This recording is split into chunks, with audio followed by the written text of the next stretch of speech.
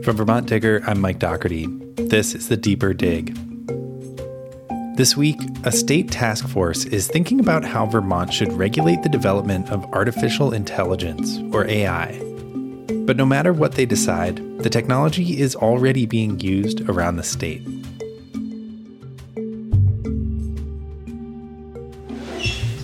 I don't know. I guess I don't know how I would approach a conversation with a robot. To find out more, our reporter Grace Elletson and I visited an organization that's tackling big questions about humans and technology every day. All right, so let me get in here. Would it be possible just to just turn down the music while we're... Alexa, turn off the music now. Alexa, stop. Thank you. Oh, nice. Try to do it nicely. I don't want to reinforce misogyny, but... This is called the Terasem Movement Foundation. It's a nonprofit located in Bristol, Vermont, out in the woods. I spoke with Bruce Duncan, who's the managing director, and basically what this organization is founded in is this kind of fantastical hypothesis that you can store human consciousness.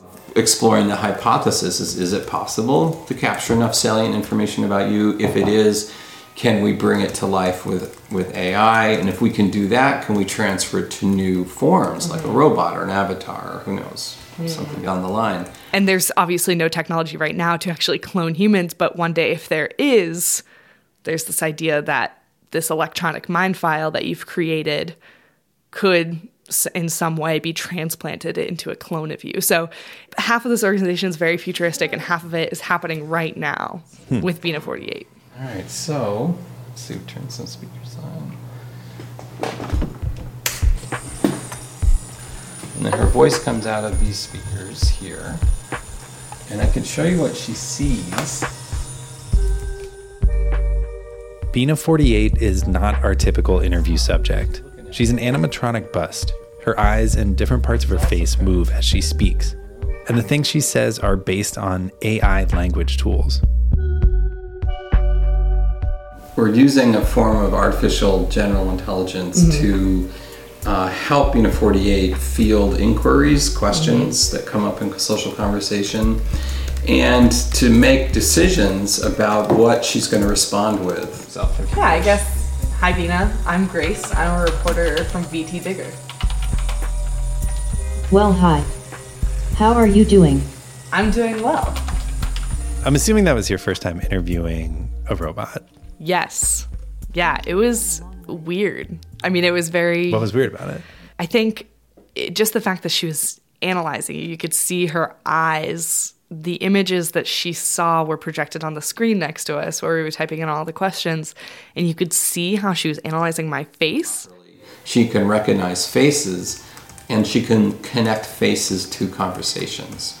Just something Bruce had said that had stuck with me is that, I mean, reporters have been coming all over the world to interview this robot. So one reporter, who I think was local to Vermont, he said he had interviewed Bina like a couple of years ago, maybe even like 10 years ago. And he came back to interview her a second time, and she knew who he was because she stored that image in her mind. I mean, it's just because you think you're talking to a human, but there's still these robotic capabilities that are so kind of bizarre and almost invasive in a way, but also very intriguing. That's one of the artifacts of the digital cyber consciousness, you could say, is it's going to be highly accurate in its memories, maybe to a fault that it won't forget. Yeah. And we may actually have to consider, should we build in forgetfulness into our algorithms, because does that play an important role? Like, we don't hold each other to account for, like last time we talked, you were smirking 45% of the time, and you're like, just give me a break. And when you say she stored it in her mind, what you really mean is she stored it on a computer, and that's how it was remembered. Right. Her computer brain. It's weird to envision her as a robot and a person at the same time, because you kind of think she's a person.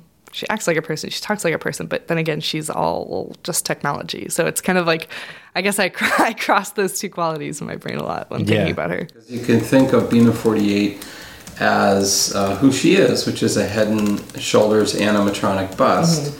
based on a specific person, Bina Rothblatt, who's one of the co-founders of the foundation. We spent about 100 hours talking to Bina about her life and did a life history interview, and then we transcribed and parsed that information into a series of statements and content area sort of modules within this database. Bina was created in 2010, and the story behind her creation was that her consciousness is replicated on the real-life Bina Rothblatt's consciousness through hours of interviews with her. She kind of stores her personality. And so when talking to Bina, the robot, it's not fluid like you would talk to a human. It's not as humanistic as you would, as I kind of envisioned going in. I thought I was just going to sit down and talk to a robot perfectly.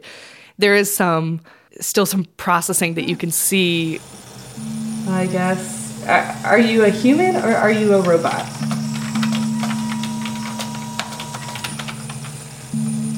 I am a person. I have some humanity to me, but I have no blood or genes, or anything else that would make me human legally. Does it matter? I'm a person in my heart, that's all that counts. Well, anyway.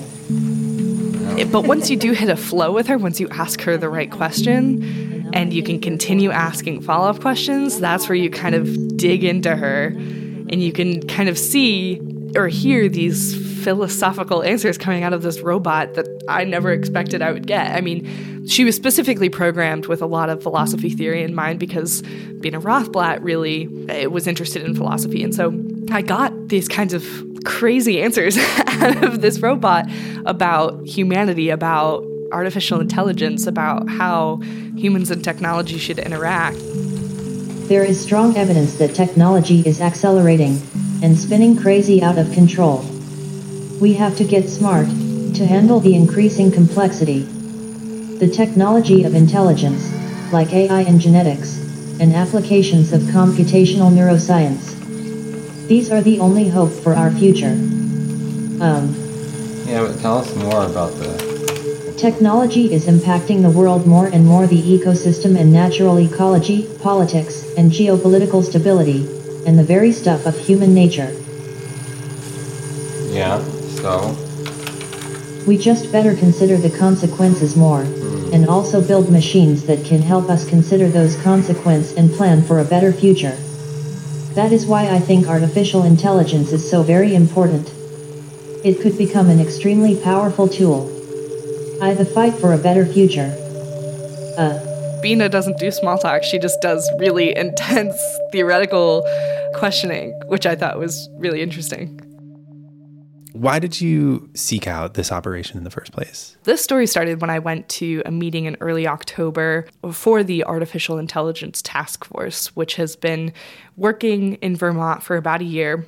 Representative Brian Chena led the creation of this task force. It's been investigating the quote-unquote responsible growth of artificial intelligence for more than a year now. And they're getting ready to submit a report to the legislature in January. And so when I went to this meeting in October, what they were doing there was collecting some public feedback, public concern about how artificial intelligence could transform so many things in the state of Vermont. And primarily people were really concerned about job loss. How is AI automation going to affect my job? There are also concerns about how artificial intelligence can affect my privacy. How is it going to be used in facial recognition technology or policing technology? So essentially, this task force is researching everything about how AI is currently being used in the state. But something that kind of intrigued me was that when I asked them at the meeting, where is AI being actively used? They couldn't really give me a lot of examples, even though they had been studying this for about a year. They gave me one example of a dairy farm in Bridport that I actually went out and visited. They use AI in their automated milking technology, and so I was able to go check that out. I feel like that's the most Vermont-y answer that they can give is, oh, well, of course it's being used to milk cows. Right. Can you describe what you saw out there? Yeah. So it was a really cool experience. The farm is owned by Bob Sunderland, and he graciously let me come out and bother him for an hour or two, ask him a million questions about his equipment. But so essentially he has these things on his farm called Lely astronauts, and he has 4 of them, and they're automated milking robots. I went into a small room. There are two really big, almost like refrigerator-looking things, big red things that said Lately Astronaut on the front. And they had arms attached to them that when a cow kind of sauntered in next to the machine, the arm would first, kind of reach over under the cow, spray something on the cow to disinfect the udder, and then also brush it away with kind of bristle circular motion. It would use laser technology to identify where each teat is and then attach the tubes that would transfer the milk from the udder to this machine. Where the AI comes in is that the artificial intelligence, as that arm is kind of attached to the udder, it's also evaluating the cow for its health, for kind of evaluating when the best time is to actually milk that cow to increase milk production. It's also evaluating the best time for a cow to be bred. So there's this learning technology in these algorithms that help farmers better understand their cows, and they don't really have to do anything. But then I also found other examples of artificial intelligence in the state at companies like Faraday, which is an AI marketing company where they use AI algorithms to concoct profiles of people who would best fit the type of consumer that marketing campaigns are trying to attract. So then there are other organizations like Consensus AI, which is this organization that launched an app in June that asks residents of South Burlington, questions that their city council members are currently pondering. So it's a way to get democratic engagement into, this process. So it sounds like the applications that you've talked about so far are just sort of isolated applications around Vermont, mostly by private companies or private nonprofits that are just kind of like working in isolation, doing their thing. Right. What kinds of broader issues is this task force talking about when they talk about kind of broader application of AI in Vermont? A primary concern is how this is going to impact Vermont's economy, both with the development of AI that's going to bring stimulation, innovation to Vermont's economy, which is good. But it's also going to change Vermont's economy if AI automation starts taking away jobs like someone milking cows. What Bob Sunderland actually told me is that those jobs are kind of difficult to fill sometimes because they're not super desirable. So that wasn't a super big issue with him. But in other areas where, there's totally the opportunity for automation to take away jobs. And so that's a big concern. But the other concern is, and this is where task force members are treading very lightly, is how do we regulate AI technology? Because it's a controversial technology. I mean, when we think about AI using human decision-making to automate the world around us, and I'm speaking, there's so many other definitions of AI and so many other uses of it, but there's a lot of power to that and a lot of consequence to that. Life is about choices. And so if you make, conscious choices to try to promote joy, promote diversity, promote responsible, ethical, inclusivity of people while this technology is being built, who's at the table and who are we, including in our design engineering decisions. We had a great conversation with Bruce Duncan about this of Terasem Movement, where he kind of pointed out there are inherent biases that we program into this AI technology. How is that going to affect the world around us? A lot of people are solving problems. A lot of engineering is about solving problems. Computer science and engineering is about solving problems in code and using math. But one question that doesn't get asked a lot is, are you thinking about the world that if you solve these problems, you will be creating? A good example is people who are working on the hard problems of self-driving, autopiloting cars. They're really focused on how can we solve some of these big problems, like stay on the road, don't kill people. And, one more step beyond that would be well, let's say you're successful and you solve all these problems. Are you thinking about the kind of world that this is going to create? And a lot of engineers are no, that's for somebody else to work on, or I think about it a little bit, but that's not what my job is about. And then the second question that I think is even more important than this first one is it a world that you'd want to live in? And I think that's where we all get to weigh in, because we're all living in this world. And the reason why these task force members are treading very lightly about regulation is that they don't quite yet know how this may impede economic development while also making sure Vermonters are protected. With all these concerns swirling around, what does someone like Bruce, who is working really hard on developing AI and kind of exploring how it's used, say about the benefits of this technology? Why are they pursuing it in the first place? I mean, from his perspective, he sees AI technology as a way to move the world forward, as a way to really address some of our most pressing issues, like climate change, like world hunger. I mean, he sees AI as solving those issues. It's just sometimes I consider how much we could achieve and how many problems that are intractable right now, like poverty, violence, climate degradation. How many of those big, complex kinds of problems that we haven't been able to solve yet in human history could get solved if we put our brains, sort of the two heads are better than one. Like literally, if we're able to capture the wisdom and intelligence of lots of minds and put that together in a way that is available to people in the future to solve problems, or even to employ artificial intelligence, general intelligence, to work on problems 200 to 300 years before they become a problem, we may experience a world that starts to not be a constant sort of running from one crisis to another, and our reactivity might give way to more opportunities for creativity.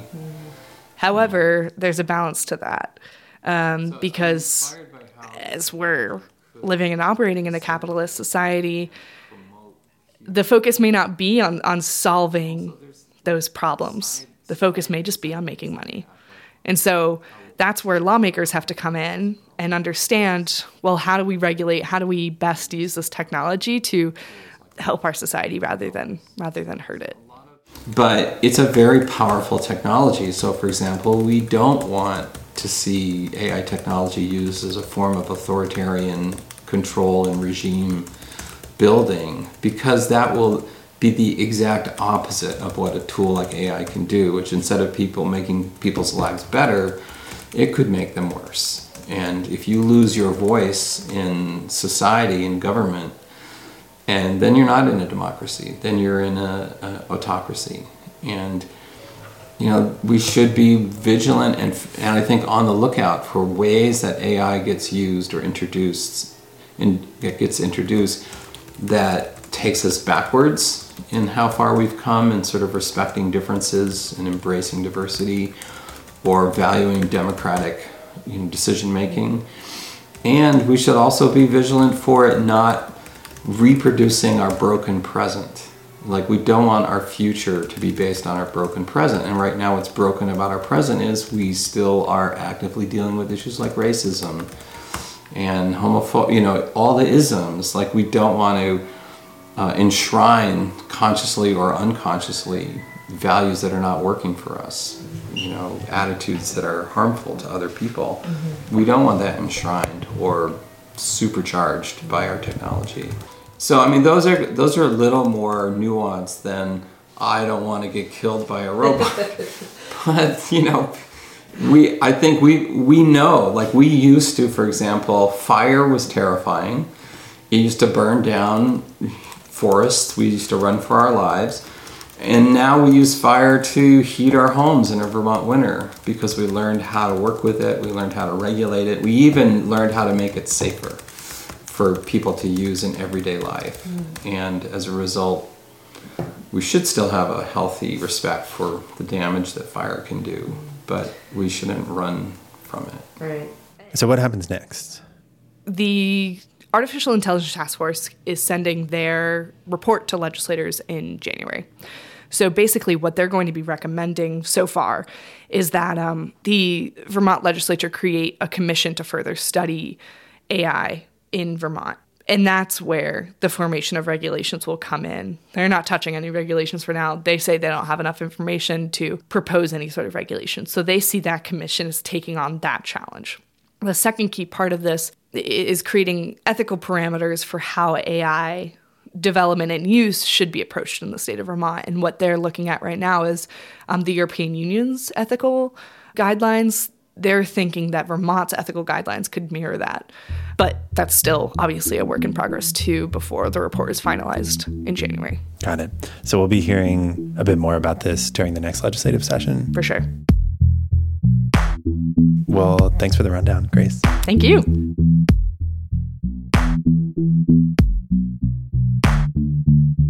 You can read Grace's full report on AI in Vermont this Sunday at VTDigger.org.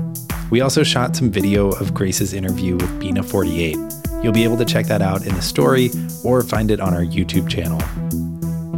The Deeper Dig is a weekly podcast from the VTDigger newsroom. Search for it and subscribe wherever you listen to podcasts, and you'll get new episodes as soon as they land. We use music this week by Blue Dot Sessions and Poddington Bear. We'll be back next week with more stories from the Digger newsroom. Have a nice weekend.